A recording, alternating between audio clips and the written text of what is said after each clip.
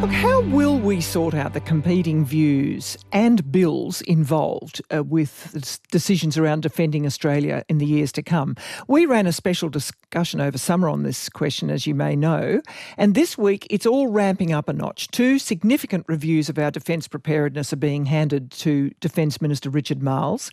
Not that we'll all hear much about their detail just yet. That's due in March, which could be a bring the popcorn moment. Then yesterday, another review was ordered into defence industry policy by the relevant Minister Pat Conroy. And the whole question of our sovereignty, our independence in foreign and defence policy just bubbles along. The former Prime Minister Malcolm Turnbull worrying about whether the AUKUS deal compromises our sovereignty. Billions are at stake, and all this activity's prompted intense manoeuvring and delicate diplomacy, and a lot of salesmanship too around the world, much of it behind the scenes, though Minister Marles and Foreign Minister Penny Wong have clearly been in the overt thick of it overseas this week. We've invited a man who can join the dots to inform Saturday Extra listeners. Andrew Tillett covers defence issues for the Australian Financial Review. Welcome. Thank you, Geraldine. Good morning. Two things, very late developments. Senator Conroy announcing the new review into defence industry policy, and the former Prime Minister, Malcolm Turnbull, saying Labor has failed to answer if the AUKUS deal compromises Australian sovereignty. Now, they were quite significant developments, I thought. Yes, indeed.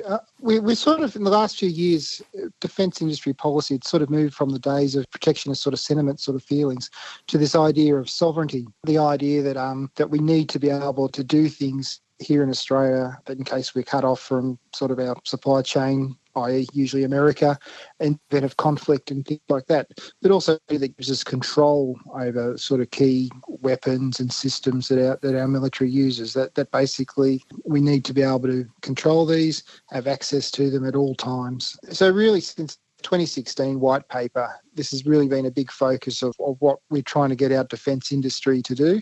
And we're now in the point where, particularly with AUKUS, with the nuclear submarines, there's this real tension starting to emerge because we don't have a nuclear industry in this country, obviously.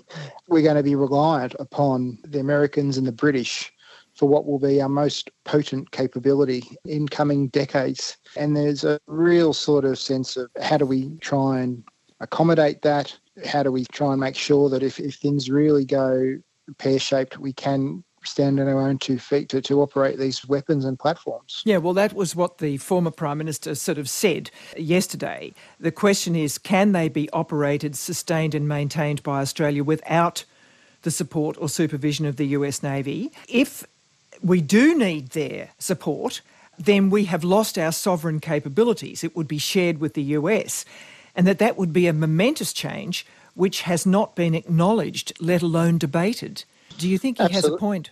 Yes. Well, I mean, we're going to have these wonderful new weapons in the nuclear-powered submarines, which, you know, everyone tells us are the most advanced sort of undersea platforms that we can have. But there is that big sort of cloud over, essentially, it's like asking your parents to borrow the keys to the car, almost. We'll get reactors for the submarines. We're sort of being told, oh, look, we don't really need a domestic nuclear industry because they're all going to come in a box and we'll just plug them into our submarines that we build in Adelaide and away we go for 30 years. And around issues like refueling them, but, you know, just the general maintenance, we'll have to sort of have our own homegrown industry. Otherwise, we can't really rely on the Americans to come and fix us if things are going really badly. Or the British in those circumstances. The training, the tech transfer that will be required will be quite huge. But even so, we won't really control this technology. Yeah, well, see, this is the fascinating part of this discussion, which, you know, we're really in the very early stages of. And, of course, this is the sort of thing that the former Prime Minister Paul Keating feels quite strongly about. And I notice Richard Marles, the Defence Minister, gave you an extraordinary quote, just again really doubling down, saying that this deal with AUKUS, particularly about the nuclear subs in particular, was sort of akin to, it was of the scale of the Snowy Mountain scheme in terms of importance. So he's in no doubt about this, is he? Absolutely. And the sums of money are required is one thing, but the scale of the industry that will need to be built up here.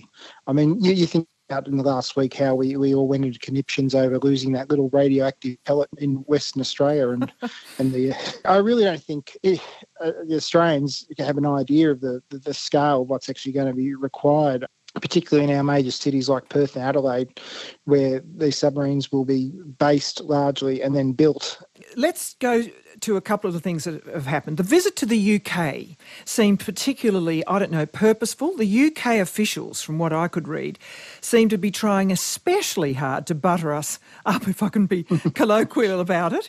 They clearly want to buy into the Quad that we're involved in, and AUKUS even, which has prompted a response from the Chinese. Now, what do you make of all this? Even speaking of something called a NATO light structure, which was from this Toby Elwood, who's a Defence Select Committee chair and a former Royal Green Jacket soldier. What do you make of all this? We've sort of got all the various different strands running through with AUKUS. Like for Australia, it was a chance to find our submarine solution. For the British, though, particularly in the post-Brexit environment, they've been really keen to sort of engage globally, particularly in the Indo-Pacific here, and show that global horizon.